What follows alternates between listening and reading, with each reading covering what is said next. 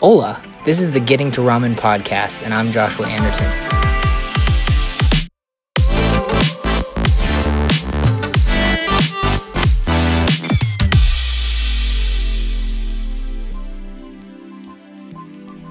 Hey, how's it going? Josh here. Surprise. I wanted to spend some time today and sort of as an extension of the last episode that I released on dopamine and some of the things that I've been doing to help with my dopamine deficiency. I wanted to get on and sort of add to that, redact some things that I was doing, some things that I was saying, or sort of some of the things that I thought about dopamine that I've now learned is incorrect. So that's what I'm going to do in this episode. If you know me, if you you probably picked this up from listening to the podcast. If you know me personally, then you definitely know this, that I tend to, it's kind of random, but I will pick a topic like this and get really obsessed and go really deep. And it's hard for me to really focus on or learn anything else when I get into these seasons. And like this certainly drives people close to me nuts, because I will just this is all I'll talk about is whatever thing. I've done this with coffee. I've done this with software, with a number of things. And it's actually interesting.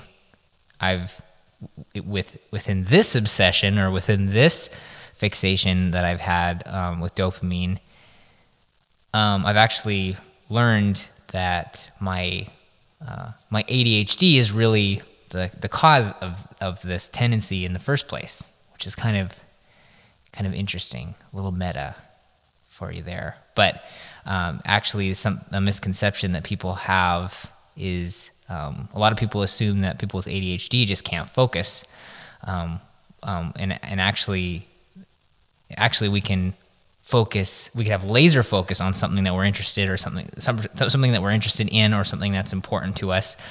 It's just that it's hard for us to focus on anything else. And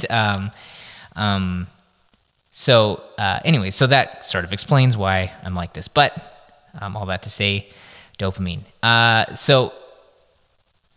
Recently, I put out an episode, as I mentioned, and was talking about the different things that I'm doing in my day consistently. So I've added to my routine, my daily schedule, to release dopamine more often, is essentially what I was trying to do, so that I would feel better more often. That was what I felt. And when you Google, enhance dopamine or help with dopamine, or really anything around dopamine, the stuff that comes up is, 10 things to raise your dopamine level. And, 10 things to, or whatever. These are the ways to release more dopamine. There's very few. You really have to go deep to actually understand how dopamine works to realize that the way that I was doing things, my understanding, and I think most people's understanding, is just not right.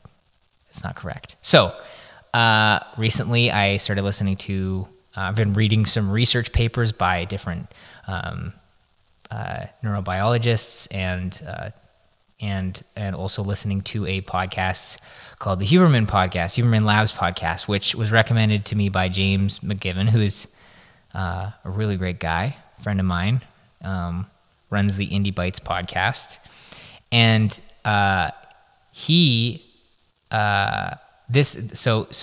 podcast has just been amazing. So Andrew Huberman, he's a professor of neurobiology at Stanford School of Medicine, and he has a podcast, YouTube channel, where he interviews other people that are in this field, and people who are who are also doing experiments like he is to learn more about the brain and neurotransmitters, neuromodulators, and all the different ways that your brain on a molecular level operates. And so really cool stuff, but I feel really confident now with the information that I'm learning, that I'm gathering through his resources and through the people that he's interviewing and stuff, because these are people that are at the forefront. These are people that are living and breathing this topic every day. And so I feel like I have a lot more confidence in in the information that I have now. Obviously, I'm still learning this stuff. So just like I'm doing with the last episode, there's a chance that some of this I may be wrong about. So just be aware of that. But I'll link to the podcast, the Huberman Labs podcast. Definitely go check that out and do some research for yourself as well. But I'm just going to quickly address some of the things that I was wrong about with regards to dopamine and how it works, as well as some of the things that are my plan moving forward to sort of address the issue that I've been having with ADHD, depression, and just dopamine deficiency in general. So the main thing that I got wrong that really is core and has caused me to sort of throw out my initial playbook is actually just how dopamine works in the first place. So I heard the term a long time ago, dopamine hit. You may have heard this as well. Was used a lot. I mean, it has been used a lot to describe smartphones and social media. And so I heard this term, and I think that's part of what kind of misled me to believe that dopamine was just something that you could draw on whenever you wanted, or that, you can just open up Instagram or Twitter or TikTok. Apparently, I've been told is another popular one. And just start scrolling, and then you can just start drawing on this, start experiencing these dopamine hits. And part of that, there's part to that that's true, but where I was wrong was that was in thinking that if I just add more of these hits into my day consistently, that I will just in general just be happier and feel more motivation and more drive and more reward. And that's not how it works. So the way that Andrew Huberman explains it in the podcast, and I'll link to the episode that it was really good, pretty in-depth episode, at least for me, on dopamine. I'll link to it so you can go listen to it in full, and I'll kind of summarize it here in case you don't want to go listen to it. But I suggest you do, because I think this is good stuff and important. But the way that he described it was, we all have this dopamine pool, and another place I've read it also described as a readily releasable pool of dopamine. So everyone has a different sort of baseline of dopamine that they can draw on, and for some people it's very low. I think for me in general, as I've been learning and learning about the symptoms of dopamine deficiency and low dopamine, I'm learning that I probably have a much lower pool than most people. And I think that's common among a lot of creatives. But everyone has a different level, different baseline for dopamine. And when you go and experience something that's really exciting, or, whether it's, or even a little bit exciting, whether it's just ticking off something on your to-do list or finishing a marathon, you're drawing on that pool.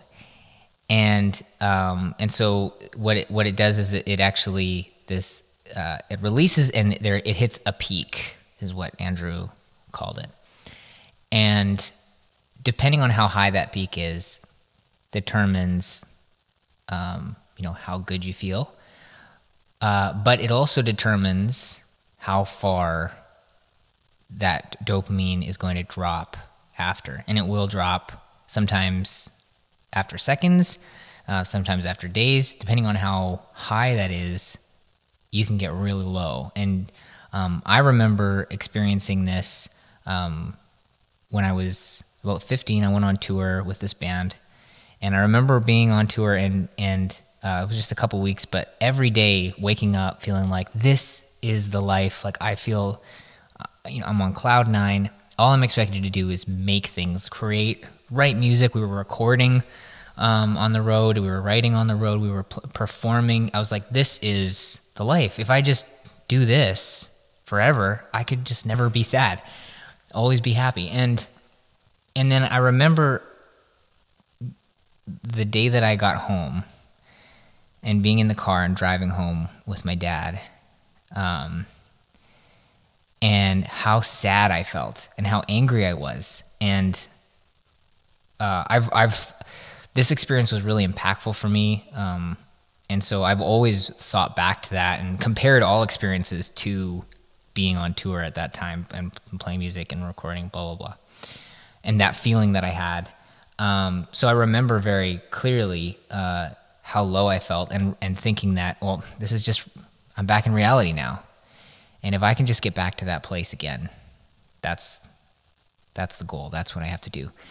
And so I was experiencing that drop, that low, that comes after a really, really intense peak in dopamine release. And so other examples are, Andrew mentioned that postpartum depression is an example of this. Another one is, like I think I mentioned, I recorded this a few times, but another one is finishing a marathon. That's something that's common for people who run a race like that, because you think about it, you're not just experiencing dopamine when you finish the race. You're experiencing it while you're training, months before, years before, whatever it is. You're experiencing it while you're running it, and then really experiencing it when you finish. And sometimes it lasts a day. You're just at in cloud nine for a whole day or whatever. Now, I haven't run a full marathon. I've run part of a marathon, but the problem with running part of a marathon is that anyone who's run any distance at all has run part of a marathon. So unfortunately, I don't have any bragging rights at all. But so I haven't run a full marathon, but I did actually. It was a relay race, so I ran the last portion and got to cross the finish line. And it's there's that excitement, and there's people there cheering, and there's so there's this crazy high.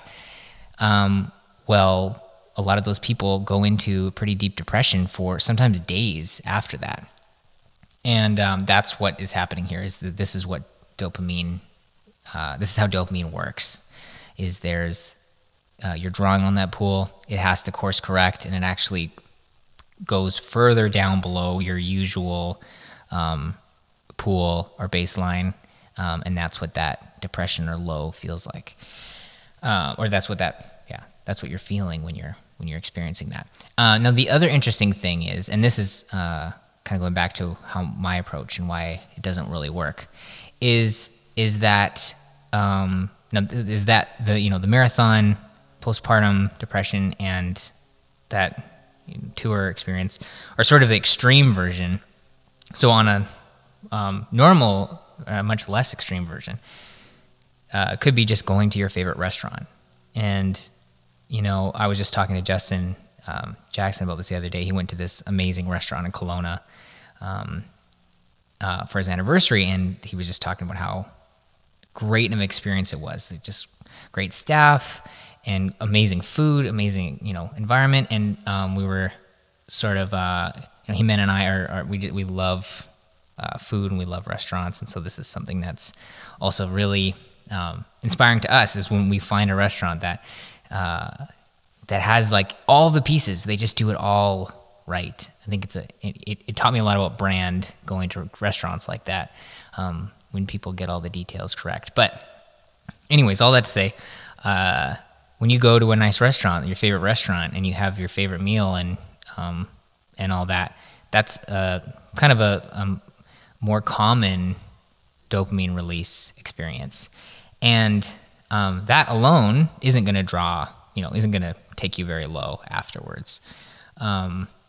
But if you're doing that consistently, going to your favorite restaurant a couple times a week, or favorite restaurants, maybe there's other things like watching your favorite show. Like Himena and I watch, we really get into a show and we'll just like watch it.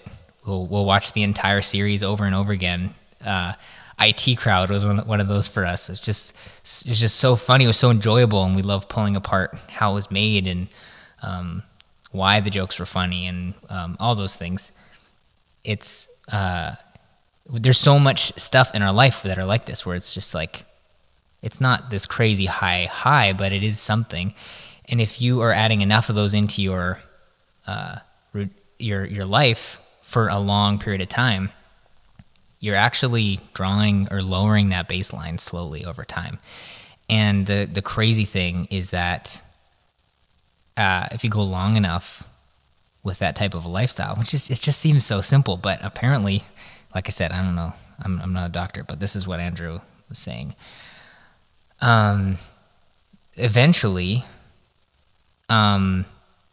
you actually do get to the same place that you would have taking drugs like cocaine or having those crazy high experiences too often, which is insane. That's just crazy to me. So my approach of just adding more things into my day that cause a release of dopamine in the long run is actually going to work against me. And so how I'm going to approach it now, and actually how Andrew Huberman suggests, is to be more aware of those things and sort of on a practical level. I mean, and it's different for everyone. This is important. It's different for everybody because a lot of it is subjective. So like someone who enjoys exercise will actually feel dopamine release when they exercise. In fact, you can depending on how much you enjoy it, you can actually feel like comparable to drugs. The level of dopamine that you can feel when you're exercising. But somebody who doesn't like it, who hates exercise, they won't feel any dopamine released at all. So with some things, it's very subjective. And so you have to kind of look at your own life and basically regulate those experiences. It's funny because I think back to when I was a kid, and I remember wanting to go to McDonald's like every day. And I just like, why can't we just go to McDonald's every day?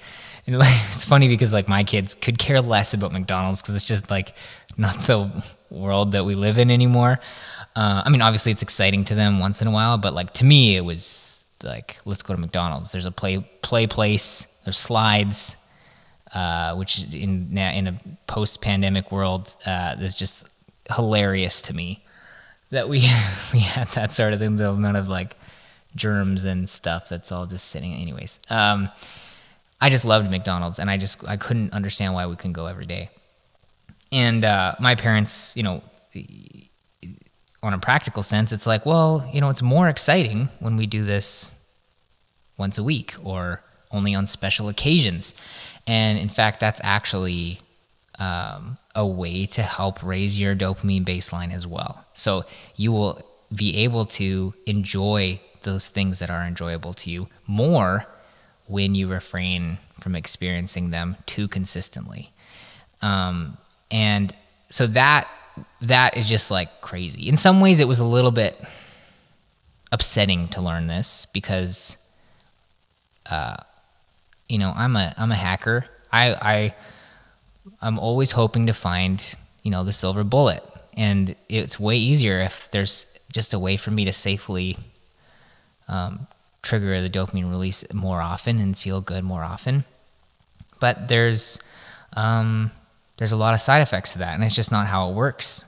And so regulating is a big one. Another thing though, and this is something that I'm learning more about now, so I won't go into too much detail, just because I'll sound like a lunatic, because half this stuff won't make any sense. But another thing is, for somebody that has depression, a lot of this the way that dopamine is created and released and all this is affected in a negative way, and you're prevented from really experiencing that and from having a decent baseline of dopamine. And so that's another thing is like, depending on where you're at, and like I said, I do have some seasonal depression, and we're back into fall here, so it's really dark here in Vancouver, and I'm feeling it.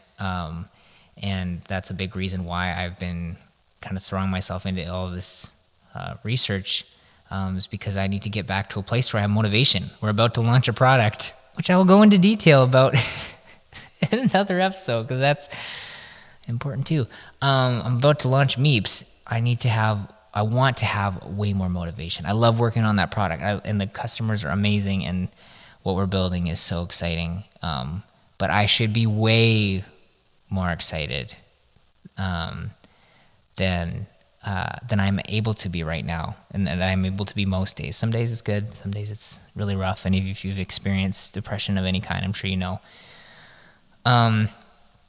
But anyways, that's something I've learned. So yeah, regulating is the name of the game. But also there are supplements that you can take that help you replenish that baseline, replenish that readily releasable pool of dopamine quicker. And so one of those things, and these are things I'm happy to say that have been tested extensively and show that there's proof of, and it's not just something that I read on a company blog, which, man, yeah. And I think I might have mentioned this before as well, but the other problem that I've been having with all this, before finding the Huberman Labs and these other neurobiologists that are writing papers and doing experiments, the other frustration that I've had is like my own general practitioner, my own family doctor, was,